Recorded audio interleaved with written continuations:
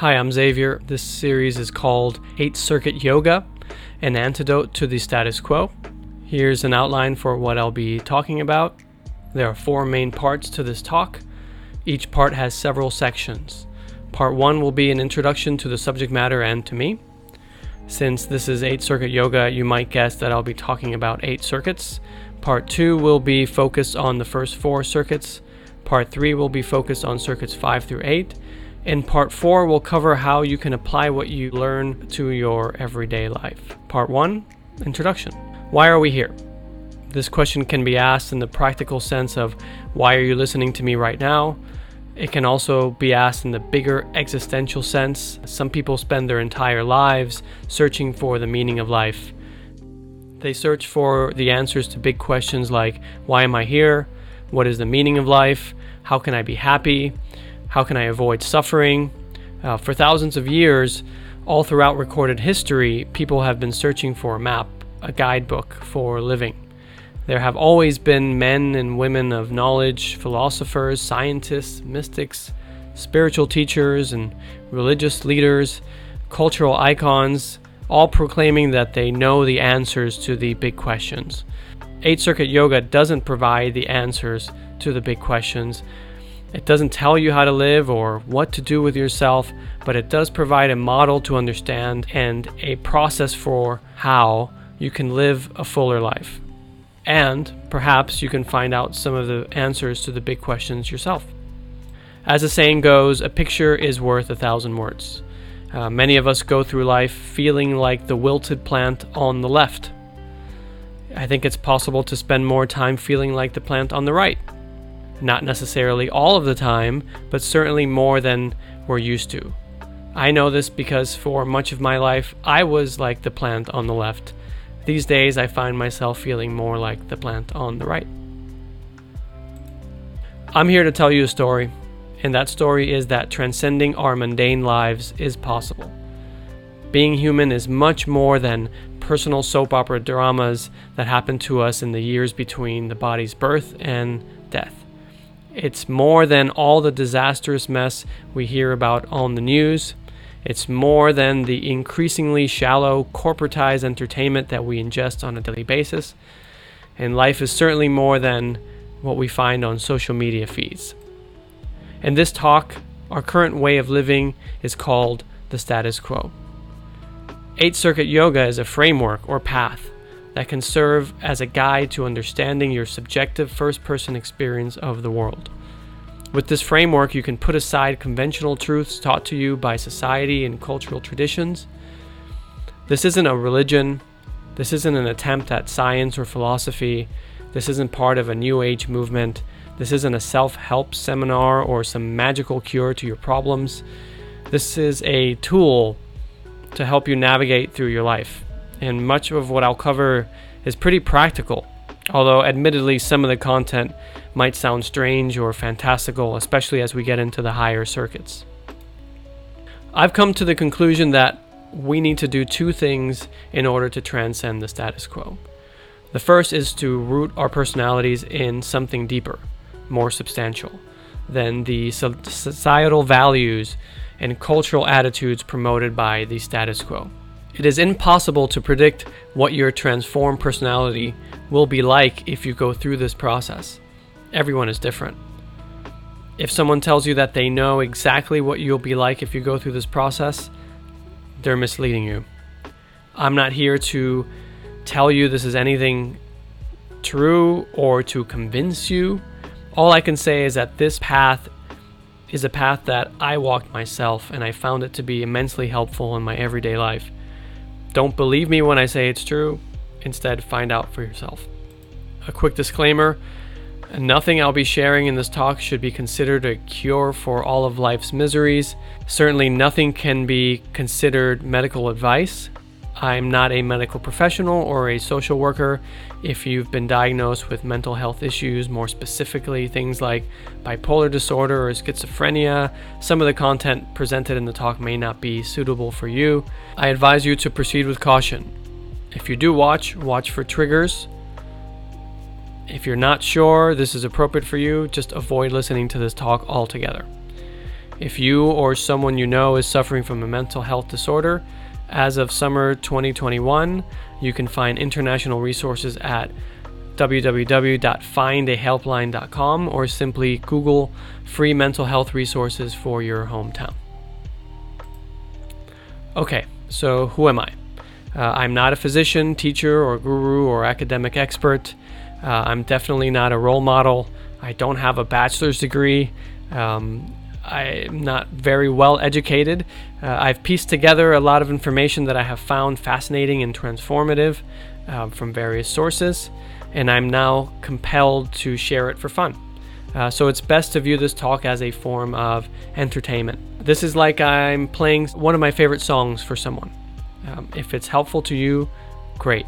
My hope is that it at least provides some interesting food for thought. You can visit the About Xavier page on my website, sitwithit.net. It lists several subjects that I'm interested in or have studied informally, and it's probably relevant to say that I've had personal experience with most of the subjects that I cover in this talk, even some of the most far-out material. Inner wisdom consultant is how I describe the role I play. Think of me as a business consultant for the soul. I'm simply here to help with practical advice. I don't want anything from you other than for you to listen and reflect on whether any of this is true. There's no big sales pitch at the end of this. I will be directing you towards my free ebook called Sit With It at the end of the talk, since that material serves as a guide for continuing down the path that I describe in this talk. And if anyone wants to meet one-on-one, the only price of admission is getting me lunch or a coffee. And if you can't afford that, then I'll buy. You can contact me on my website. Here are some key references for this talk. It'll give you a taste of what you're in store for. It's worth taking a moment to introduce them briefly. I'll be referring to several alternative thinkers, especially two individuals that are the creators of the Eighth Circuit framework, Timothy Leary and Robert Anton Wilson. There'll be more on these guys on the next slide. C.G. Jung. He was a 20th century genius. He made remarkable contributions to the field of psychology. Some of his greatest hits include coining the terms extroversion, introversion, and midlife crisis. He laid the foundation for the Myers-Briggs personality test and contributed to our modern ideas of what the unconscious mind is. More controversially, Jung's work led him down a mystical path, and much of his later work is dismissed by many as being too strange and fantastical. Jung will figure largely in the latter half of this talk. I'll be referring to various religious traditions, like different Hindu teachings and teachers such as Patanjali's classical yoga, Advaita Vedanta, 20th century gurus like Neem Karoli Baba, Ramana Maharshi, Nisargadatta Maharaj. I'll be touching on Shaktism, the doctrine of energy, power, and the eternal goddess, which is one of the major Hindu denominations. In Shaktism, reality is metaphorically considered a woman and is regarded a supreme godhead. We'll cover some aspects of Christian mysticism. Folks like Mary Eddy Baker, Neville Goddard were key figures in Christian New Thought. This was a movement that coalesced in the 19th century into the 20th century. New Thought was inspired by a variety of religions and philosophies of the world, and they framed their knowledge within a Christian theology. A Course in Miracles is an incredibly popular and potent work with roots in New Thought. I'll refer to popular science, mostly sticking to peer-reviewed science that has been published in reputable publications. When I veer into conjecture, I will do my best to point this out. Lastly, I'll refer to some of my personal experiences throughout the presentation. Timothy Leary was a brilliant Harvard psychologist who became a very well-known, controversial figure in 1960s and 70s America. He remained a brilliant thinker and a very charismatic figure until his death. Back in 1957, before all of his troubles, he developed the Leary Interpersonal Circumplex and Checklist. This work offers a map of interpersonal traits within a geometric circle. It provides a scale of healthy and unhealthy expressions of each trait based on a system of 8. Around 1968, Leary was jailed, escaped, jailed again, and eventually placed in solitary confinement. After these trying experiences, he was never quite the same. By the 1970s, Leary was pretty much discredited by the mainstream, but still, he was an incredibly influential figure for alternative thinkers. He introduced the 8-circuit model in fringe books like Neurologic and Exopsychology. He, like many at the time, was obsessed with the coming age of the personal computer. He used computer hardware metaphors, referring to the brain and the nervous system as circuitry. In the 8-circuit model, the human nervous system can be understood as operating in 8 distinct circuit systems. 7 are located within the body, and 1 outside of the body. Each of these circuits is responsible for how the human nervous system engages with a specific aspect of reality. Each circuit can be programmed in a certain way which influences our view of the world and how we interact with it. Robert Anton Wilson, a counterculture thinker, said that the 8-circuit model was the most complete map of reality that he'd ever encountered. This after decades of searching for metaphysical answers. Wilson expanded and modified the 8-circuit model in his book Prometheus Rising. Both men saw the 8-circuit model as an opportunity to reprogram the human nervous system in order to experience the universe in different ways. Wilson concluded there is no objective universe, only individual perspectives on it. He often called each person's view of the world a reality tunnel. Leary argued that programming each of the 8 circuits alters the physical, biological structure of the human body through RNA messenger molecules, or something like that. That was a major paraphrase. Basically, the idea is we're not stuck with our primate DNA genetic programming, and we're not stuck with the educational programming we received from the environment around us as we grew up, like formal education, cultural or religious attitudes. The idea is we can reprogram the human nervous system via 8 circuits and allow it to express itself in a healthier, more natural fashion. The way Leary saw it, most of us live mostly operating in the lower circuits, 1 through 4, with little understanding and infrequent engagement with the higher circuits. This is an unhealthy way of living that leads to personal misery and all the terrible outcomes one sees every day in the news. Leary worked closely with his former Harvard colleague Richard Alpert, later called Ram Dass. Both men like to use the metaphor of changing a TV channel. One can change the channel from the current terrible program we're watching to better programs that can be accessed in the higher circuits. I'll be using this metaphor throughout the talk. You might say I'll be overusing this metaphor. I want to be clear that most of Leary's ideas, the 8-circuit model, is now mostly considered to be a combination of pseudoscience and drug-fueled metaphysical ideas. So I think it's best to see the 8-circuit model as a metaphor. It's true that this talk references some hard-proven science, but if you dissect the human body, you won't find a circuit in the body. From my perspective, the 8-circuit metaphor is immensely useful to navigating everyday reality. I see it as a practical tool. It also helps us understand esoteric and mystical experiences that human beings have had throughout the ages. I think this is partly due to Leary's source of inspiration. Leary's legacy is intertwined with the use of hallucinogenic drugs called psychedelics. We'll be diving into that subject later in the talk. He and many of the alternative thinkers of the time explored the connection between psychedelic experiences and ancient Eastern religious traditions.